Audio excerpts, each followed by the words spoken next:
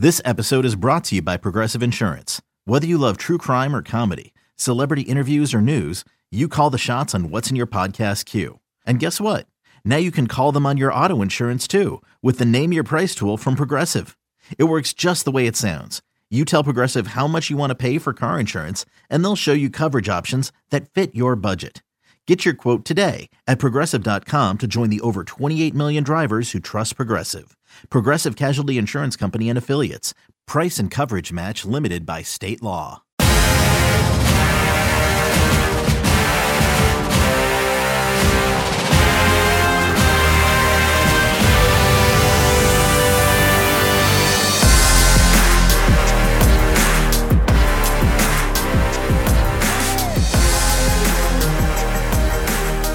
No se asusten, que nosotros estamos aquí en el Corte 4 Podcast. Saludos y bienvenidos a todos nuestros fanáticos. No estamos en nuestro día regular, pero aquí estamos. Yo soy Cristian Fuentes y estoy acompañado por mis grandes compañeros Daniel Alfonso y Néstor Álvarez. Saludos, muchachos. Gracias, Cristian. Saludos, Néstor. Saludos a todos nuestros oyentes.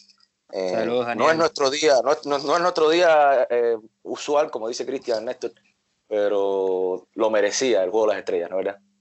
Sí, saludos a Cristian, Daniel. La oportunidad lo amerita. Después de 2 días increíbles, qué mejor momento que hacer un podcast. Básicamente estamos aquí para hablar de todo lo que ocurrió en estos días, en los días de juegos de estrellas en Cleveland. ¿Cuál es como que una observación general para cada uno de ustedes? Y me gustaría que comenzara el fanático residente de los Indios de Cleveland, Néstor. Me gustaría que él tuviera la voz primero. Fanático residente, dice. Sí. No, de verdad que 2 días increíbles. El Home Run Derby fue un show que montó Vladimir Guerrero, pero se pasó momentos increíbles. El ambiente entre los peloteros era excepcional, único, y bueno, ¿qué se puede decir de ayer del Juego de las Estrellas? O sea, juegazo cerrado, duelo de picheo, también hubo bateo y el juego estuvo bastante cerrado, pero 2 días de béisbol, 2 días para todos los fanáticos de ver a los mejores jugadores sobre el terreno de juego y dando un show, un espectáculo, que es lo que el béisbol pedía a mitad de temporada. Yo solo voy a decir que, Cristian, tienes suerte tú hoy, digo, de tenernos a Néstor y a mí aquí. Y lo digo porque, claro, lo digo en broma, ¿no? Pero entre Néstor y yo había una pequeña apuesta entre quién ganaba entre la Liga Nacional y la Liga Americana, y por favor, gané yo, porque yo dije que iba a ganar la Liga Americana. Entonces, nada, ahí lo tienes, Cristian. Eso es un mensaje muy a lo Corte 4. Sí. Hablando un poco más serio, les voy a hacer una confesión. El derby de jonrones no es mi evento favorito, a pesar de que para muchos sí lo es. Y este año realmente me sorprendió muchísimo el espectáculo que montó Major League Baseball con el derby de jonrones. Lo digo sobre todo porque muchos estaban en desacuerdo que Vladdy Jr. Estuviera presente en el derby, porque solamente tenía 8 jonrones. Pero yo le digo a mis amigos que hablamos sobre eso en algún momento de estos días, que por alguna razón lo habían hecho. Por alguna razón, más allá del marketing, más allá de la figura de Vladdy padre, miembro del Salón de la Fama, por favor. Más allá de eso, las demostraciones que había hecho Vladdy en ligas menores, donde ganó varios derbis de jonrones, por supuesto que inclinaron la balanza a su favor. Y tengo que decir que fue un excelente espectáculo. Lo de Vladdy, lo de Josh Peterson, lo de, bueno, el campeón al final, Pete Alonso, que tenemos a un fanático de los Mets aquí, a un medio fanático de los Mets. Hoy vamos a hablar de eso otra vez, por supuesto. Pero bueno, nada. Y sobre el Juego de las Estrellas, como dije al principio en tono de broma, ganó la Liga Americana, pero muy reñida, como dice Néstor. Y de manera general fue un excelente espectáculo estos días desde Cleveland, y estoy seguro que todos los oyentes del podcast se lo disfrutaron.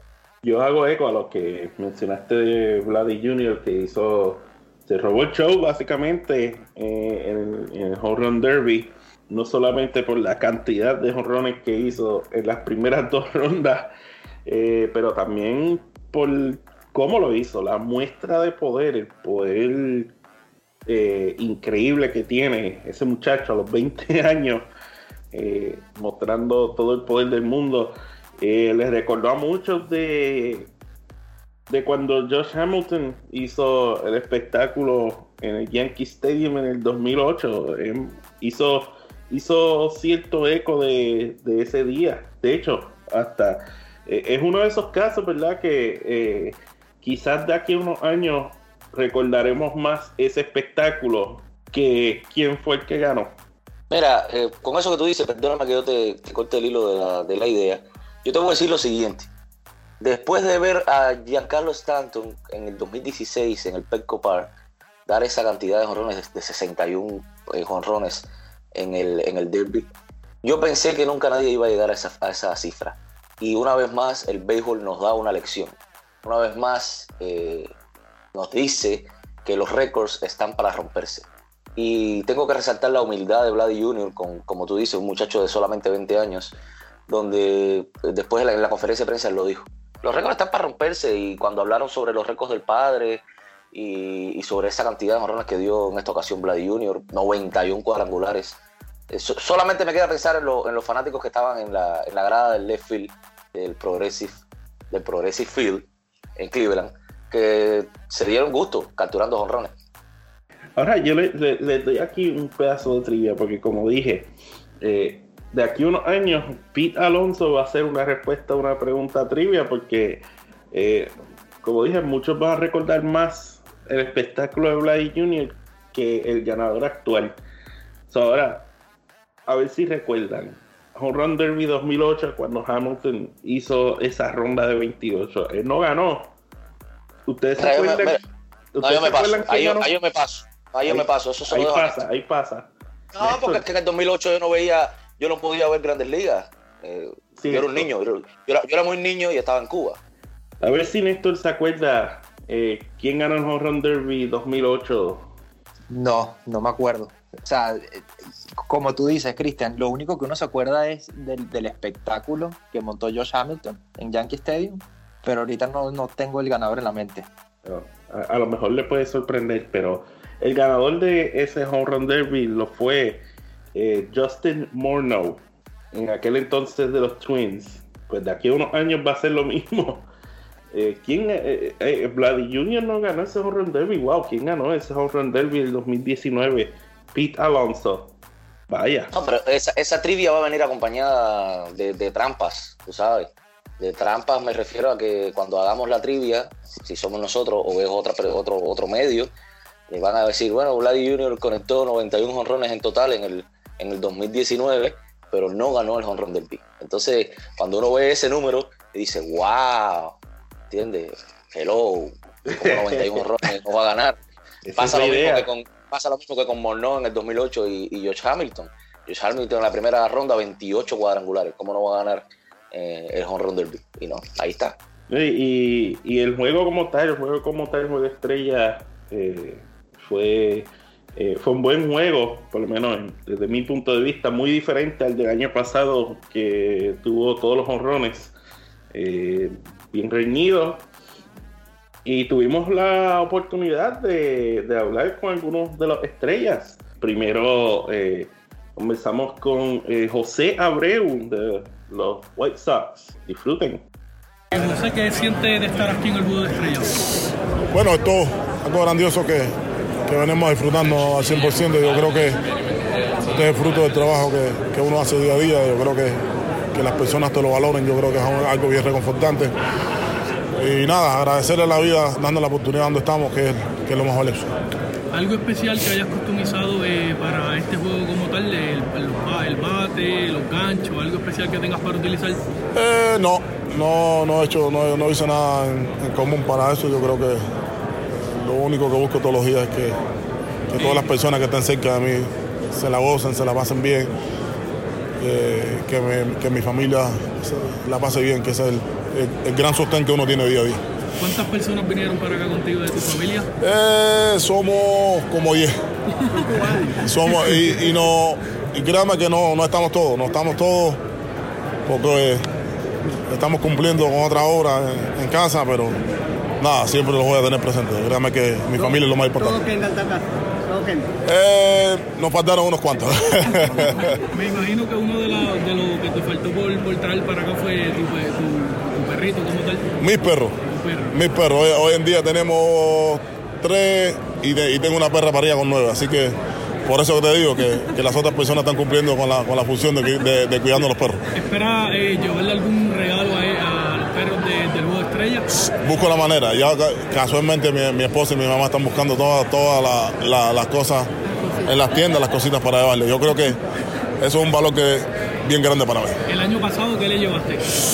El año pasado fueron varias cosas, pero no sé decirte exactamente, pero sí. Créame que las pelotas me las desbarataron. ¿Quién ganaría un enfrentamiento entre Lucas Giolito y José Abreu? La vida. La vida, que es lo más importante. Y ahí tuvieron a José Abreu y todos los perros, Daniel. Porque, Néstor, esto siempre tiene una trampa, el podcast. Ya sé por qué Cristian me trajo el podcast aquí. Y yo siempre caigo en la trampa.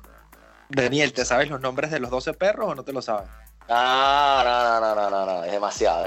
El asunto es que José, con esa humildad que lo caracteriza y con forma de ser que es Pito Abreu, me sorprende que tenga tantos perros. Sabía que tenía mascotas, pero no sabía que tenía una que nos dijo que tenía una perra con 9 cachorritos. Y bueno, se tuvieron que quedar, parte de la familia se tuvo que quedar cuidando a la recién parida, ¿no? Y bueno, y también me sorprendió que fue con una parte de la familia del Juego de las Estrellas, 10. Pito, la próxima llévame, que yo soy cubano, siempre hablamos bien desde aquí. Una cosa que añadir a lo que dijo José Abreu, sí, llevar 12 regalos, ¿no? Para los perritos desde Cleveland. Tiene que llevarles regalos, sí, aunque sean pelotas, aunque se las destrocen, como dice él, como dijo al final de la entrevista.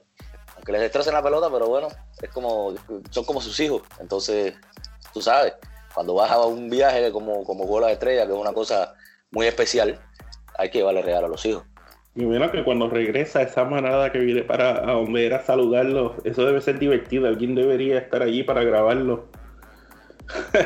Yo creo que yo nunca voy a ir a la casa de José. Perdóname, José Abreu.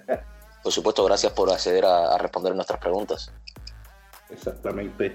Y por otro lado, ya tuvimos a un cubano con nuestro cubano residente, pero ahora también tenemos un audio de un venezolano teniendo a nuestro venezolano, uno de nuestros venezolanos residentes en las mayores, nada más y nada menos que el super relevista lanzafuegos Felipe Vázquez de los Piratas. Escuchen. Lo único que tengo son los ganchos customizados que dicen Nightmare en el back.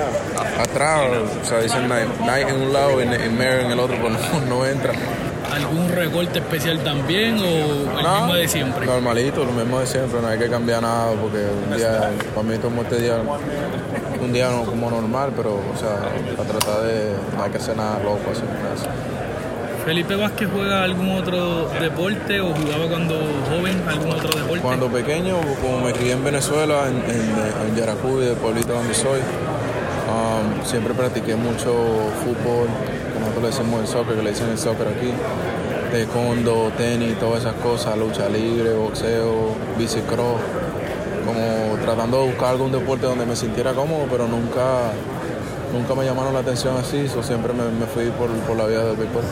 ¿Qué canción estás utilizando para entrar a lanzar? Una se me olvidó el nombre, del Chacal, se llama Chango, sí.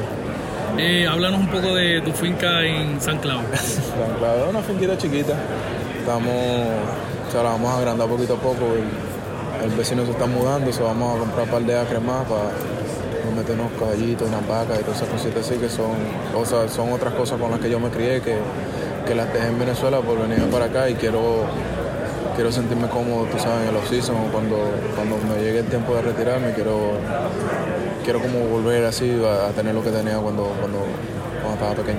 De lo que tienes allí, ¿qué es lo más que te gusta? ¿En la finca? En la finca. ¿Qué te digo? Tengo el lago, que me lo paso pescando en el lago.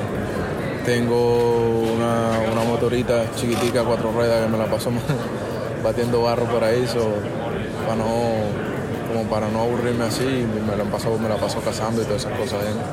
¿Quién ganaría un enfrentamiento entre Josh Bell y Felipe Vázquez? Está como tough. Eso está como difícil, pero vamos quedaríamos empatados, no sé. Está difícil picharle ese hombre. Y ahí tuvieron a Felipe Vázquez. La pesadilla, como La le dicen. pesadilla, exactamente. 28 añitos, 2 veces Juego de Estrellas. No, la recta de Felipe es impresionante.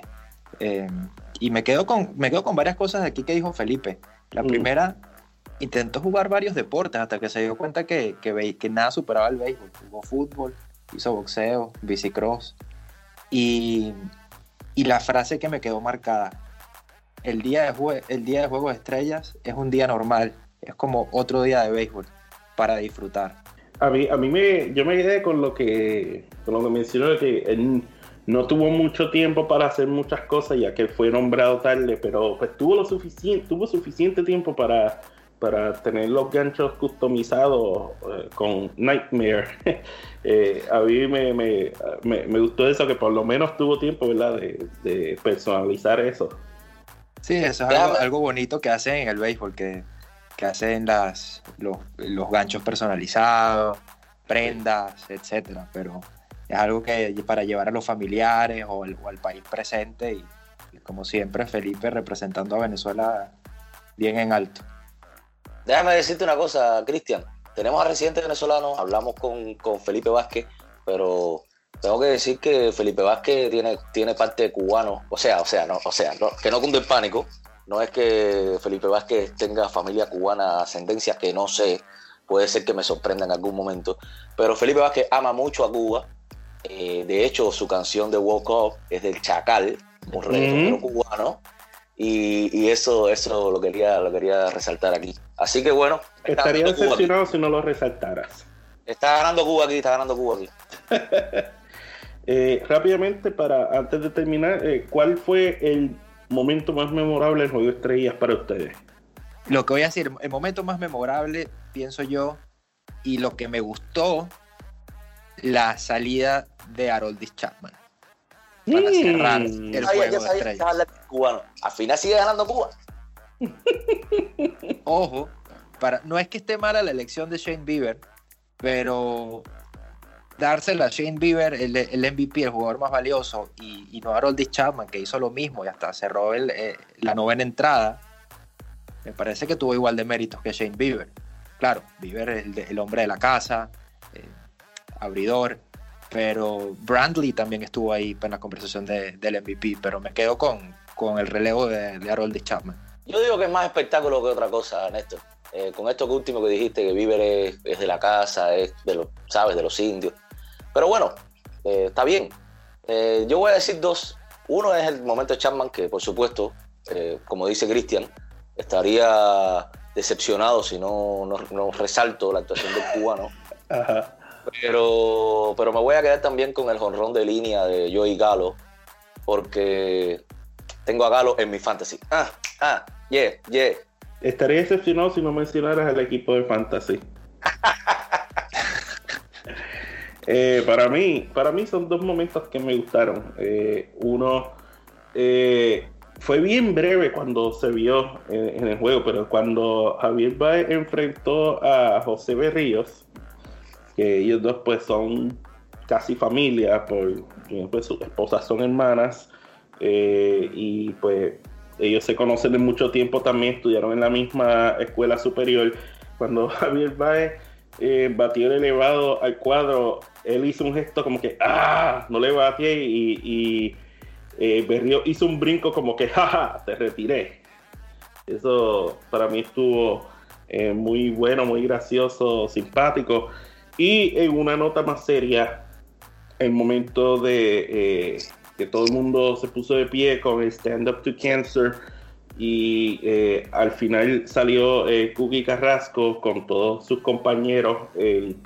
Todo el mundo aplaudió y empezaron a cantarle el nombre. Eso para mí fue un momento muy bonito. Estaría decepcionado para pagarte con la misma moneda si no hablaras del momento de Berríos y de Javi Baez, porque recuerde todo el mundo aquí que Cristian es boricua. Sí, no, pero añadiendo lo que dijo Cristian, fuera del juego, el momento de Carlos Carrasco, sin duda, momento único, y fuerza a Cookie. Bien dicho, Néstor. Y por supuesto, por todos nosotros en Corte 4, Cookie Strong. Esperamos verlo muy pronto de vuelta. Bueno, y con esto terminamos este primer segmento de este Corte 4 Podcast, Juego de Estrellas Edition. Pero regresamos pronto con más. No se retiren.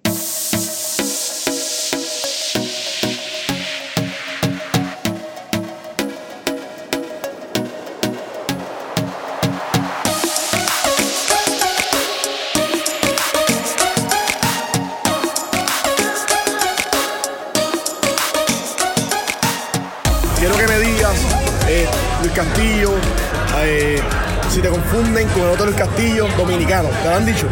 No, mira, mayormente no me lo han dicho, pero cuando yo estaba en una serie que jugamos en México, me dijeron, mira, ese señor que está parado ahí me lo dijo. ¿Alguna vez te han confundido con Luis Castillo?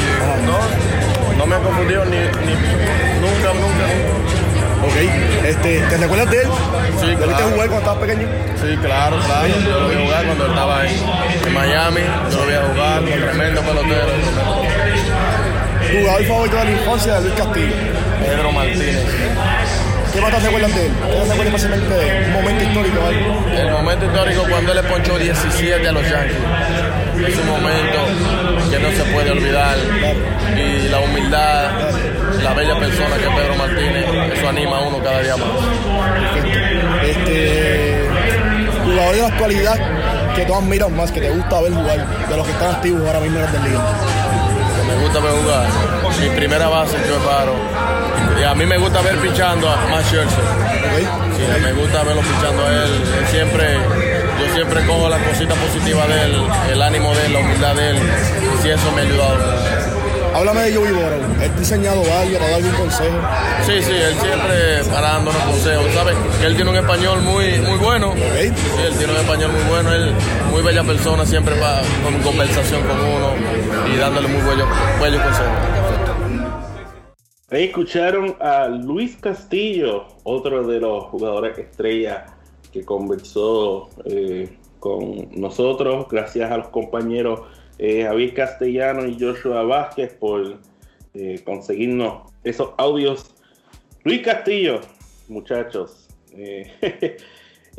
a mí me gusta esa idea de que él estuvo obviamente pendiente, de que conoce el ex pelotero que tiene el mismo nombre. Yo les soy honesto, la primera vez que yo supe de él, yo pensé, Luis Castillo, el ex Marlin. Los nombres son así. ¿A cuántas personas no han confundido o los nombres le han traído el recuerdo, sabes? Otras celebridades, tanto del deporte como de la música. Tenemos algunas sorpresas ahí con Carlos Santana en algún momento para el podcast, Cristian. Y así pasa con Luis Castillo, Las personas quizás que siguen el béisbol, los que siguen a los Marlins, en aquel momento los Marlins de la Florida, se acordarán perfectamente de Luis Castillo. Y ahora lo confunden. No es que lo confundan, sino que el cerebro tiene esas trampas. Sí, y dice, sí. bueno, Luis Castillo, ¿lo que te pasó a ti? Bueno, Luis Castillo, ¿qué hace Luis Castillo lanzando para los rojos? Sí. Yo leí un tuit gracioso anoche que decía que Carlos Santana se convirtió en la primera persona en participar en un juego estrella y ganar un Grammy.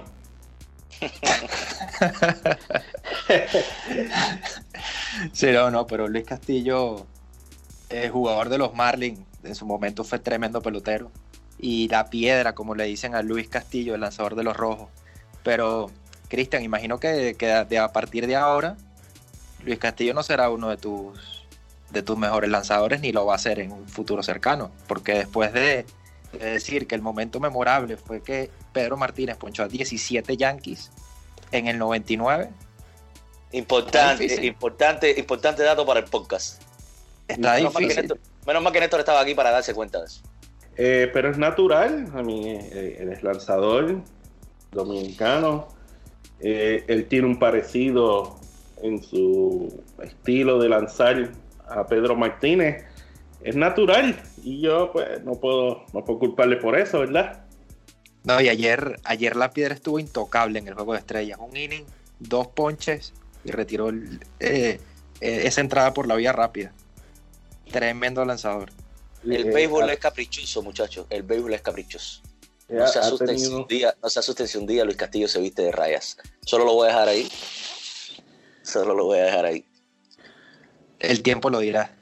Todo el tiempo lo dirá, exactamente. Está teniendo una excelente temporada la Piedra con los Rojos de Cincinnati, que están todavía ahí en la cacería de una posible posición de postemporada, gracias en gran parte a Luis Castillo, jugador estrella. Ahorita que mencionas lo de los Rojos, esa división central de la Liga Nacional está peleadísima. Desde el primero al último lugar, solo hay 4 juegos y medio de ventaja. Copyright para Daniel, que siempre le ha dicho el grupo de la muerte, por favor. El grupo de la muerte, el que dijo a principio de temporada que había un favorito en esa división.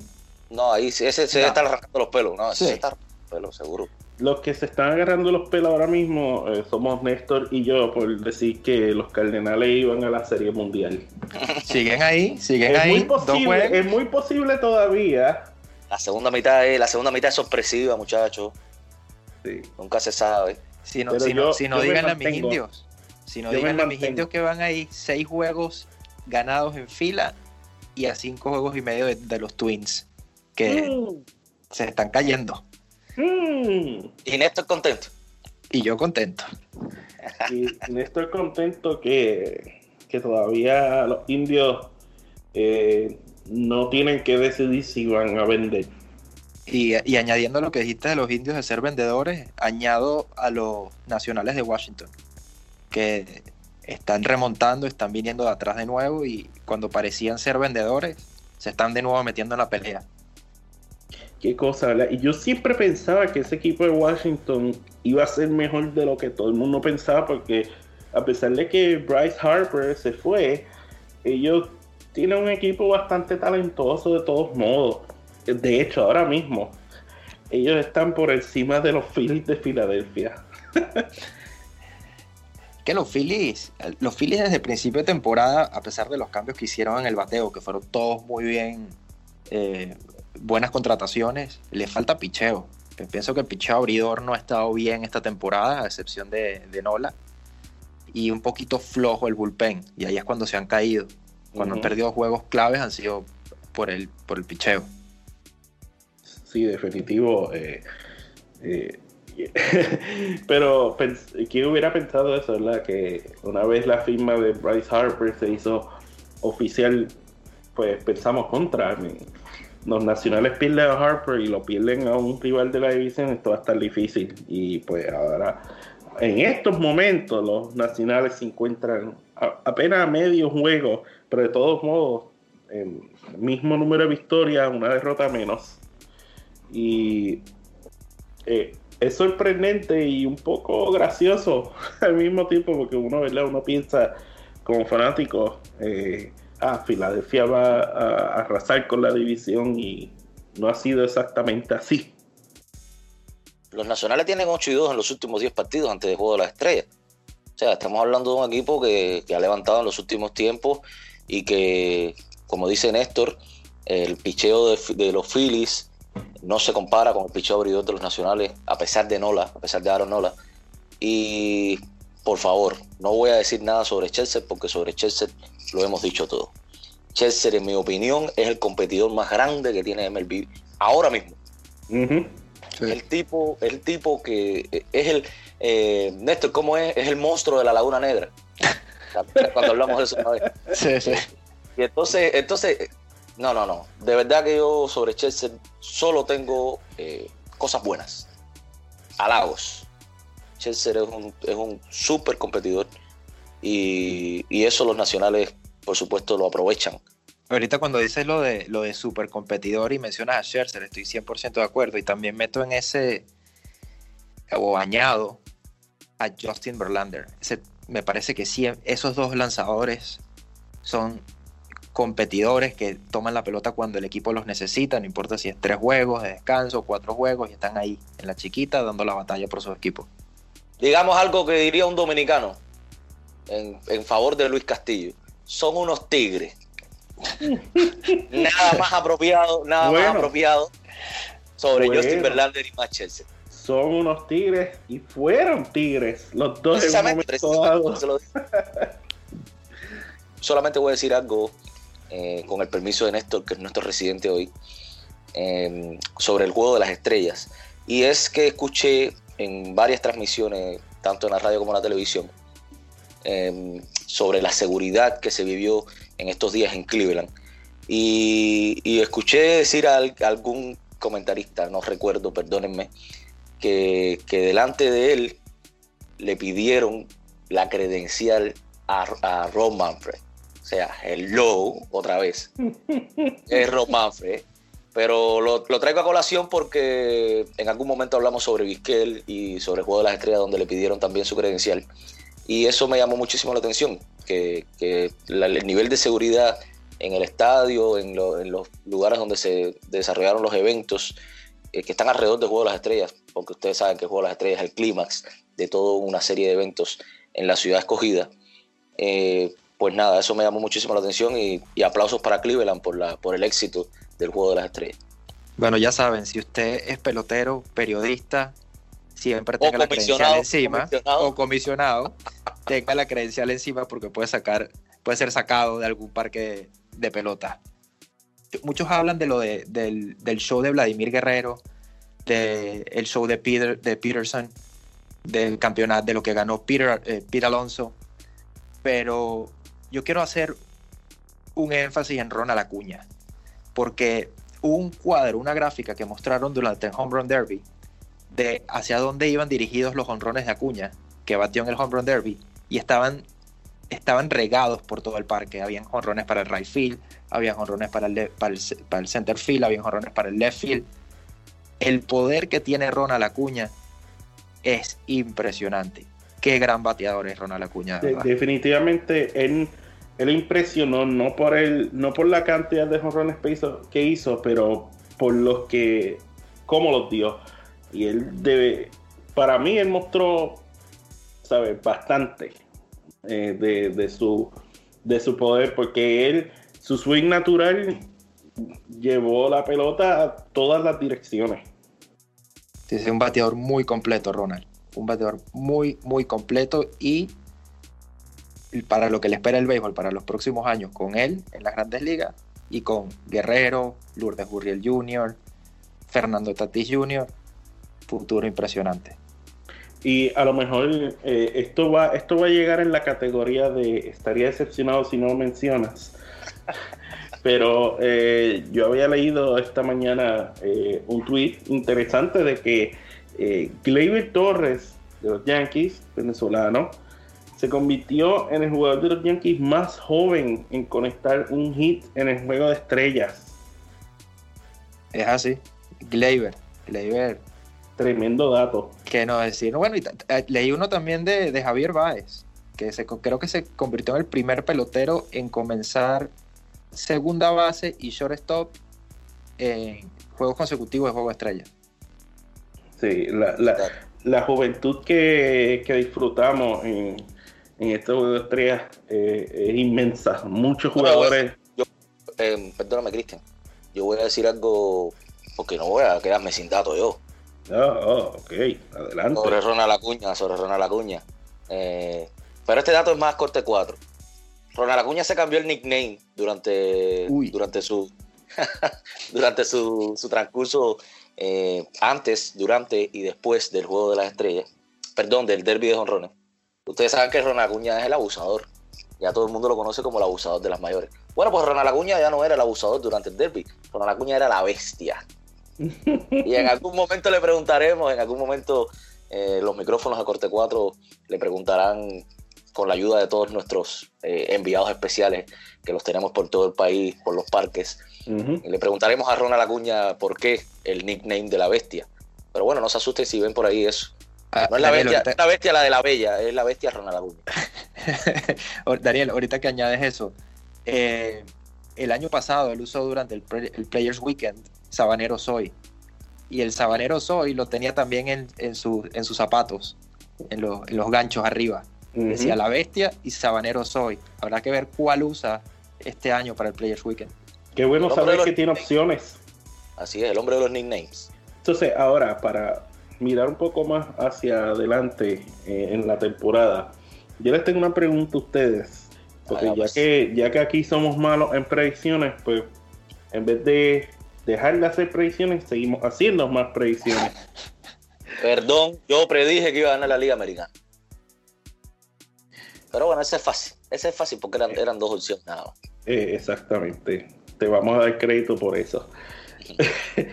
Ok, mi pregunta para ustedes: ¿cuál, si alguno, de los líderes de la división ahora no va a estar en el liderato de su división de aquí a cuando lleguemos al final de la temporada? Yo sé que Néstor va a decir los Twins de Minnesota. Estoy convencido de eso. Esa pregunta es sencilla y no voy a decir los Twins porque no me gusta, digamos, decir alguna predicción en contra o a favor del equipo que le voy, pero yo digo los Cachorros de Chicago porque esa división va a estar candela hasta el final de temporada. Ahí estamos de acuerdo, ahí sí estamos de acuerdo, no como ayer que yo decía que iba a ganar la Americana y tú decías que iba a ganar la Nacional. Aquí sí estamos de acuerdo. El grupo de la muerte es un grupo demasiado revoltoso para decir que los Cachorros van a llegar desde ahora, decir desde ahora que los Cachorros van a llegar al final de la temporada siendo líderes de la división central de la Liga Nacional. Es muy difícil. Pues ya que ustedes están de acuerdo en eso, pues, ¿qué equipo es el que los va a superar? Yo tengo que ser consistente con mi predicción a principio de año. Tengo que ser consistente con mi predicción a principio de año. Pienso que Cardenales va a hacer algún movimiento antes de la fecha límite de cambios y va a ganar esa división. Pues ahí digo yo que va a ser los Cerveceros de Milwaukee. Los Cerveceros de Milwaukee van a seguir dando pasos en función de su estabilidad en el playoff. Así que yo me voy con los Cerveceros y con el que era mi candidato al derbi de jonrones, lo ratifico aquí, Christian Yelich, con una super temporada. Christian, dinos cuál sería el equipo y qué crees que no va a estar líder. Si me dice los Yankees de Nueva York, me voy. No. La pregunta es si alguno, cuál quizás pierda el liderato. Sí, está difícil. No me gustaría repetir lo que ya los compañeros han dicho. Maybe si los Phillies se calientan un poco y los Bravos se enfrían, pues a lo mejor los Phillies pueden ser ese equipo. Luego pues yo lo uso con palabras claves. A lo mejor si calientan, yo lo dudo, pero los Phillies tienen el personal para poder hacer eso, quizás hasta los mismos nacionales, pero todo eso depende de que los Bravos se enfríen, que yo no creo que eso vaya a pasar. Y por supuesto vamos a contribuir a la rivalidad. Yo apuesto porque Boston va a seguir con buen paso. Vamos a contribuir a la rivalidad porque como tenemos un residente Yankee aquí, entonces hagámoslo. Boston ha ganado los últimos 4 partidos antes de llegar al Juego de las Estrellas y está mostrando una mejor cara que durante los primeros 50 juegos de la campaña, y veremos qué pasa. Veremos qué pasa entre Boston, Tampa Bay y los Yankees, que es una novela parecida, aunque no en esos niveles, al de la división central de la Liga Nacional. Digo una novela parecida porque ustedes saben que en los últimos años ha habido su competición aquí. Bueno, y con esto terminamos esta edición de Corte 4 Podcast. Agradezco a los compañeros Daniel y Néstor por acompañarme en este episodio. Recuerden seguir a Corte 4 por el resto de la temporada en nuestro website, corte4.com. También síguenos en Twitter, @Corte4. Sigan también a las mayores en Facebook, Twitter y en Instagram. Yo soy Cristian Fuentes y este fue el Corte 4 Podcast.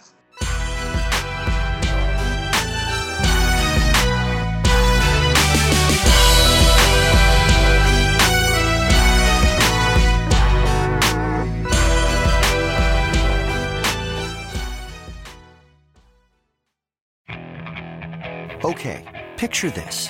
It's Friday afternoon when a thought hits you. I can waste another weekend doing the same old whatever, or I can conquer it. I can hop into my all-new Hyundai Santa Fe and hit the road. Any road. The steeper, the better. Because my all-new Santa Fe is available with H-Track all-wheel drive, so I can hit the trail without a worry in the world. Heck, with 3 rows and best-in-class rear cargo space, I can pack the whole family in with all our gear. We've got available dual wireless charging for our phones, so we'll never lose touch with civilization, and we won't lose touch with the primordial power of Mother Earth. So which is it? Waste the weekend or do something a little more epic? And conquer it in the all-new Hyundai Santa Fe. Visit HyundaiUSA.com or call 562-314-4603 for more details. Hyundai, there's joy in every journey.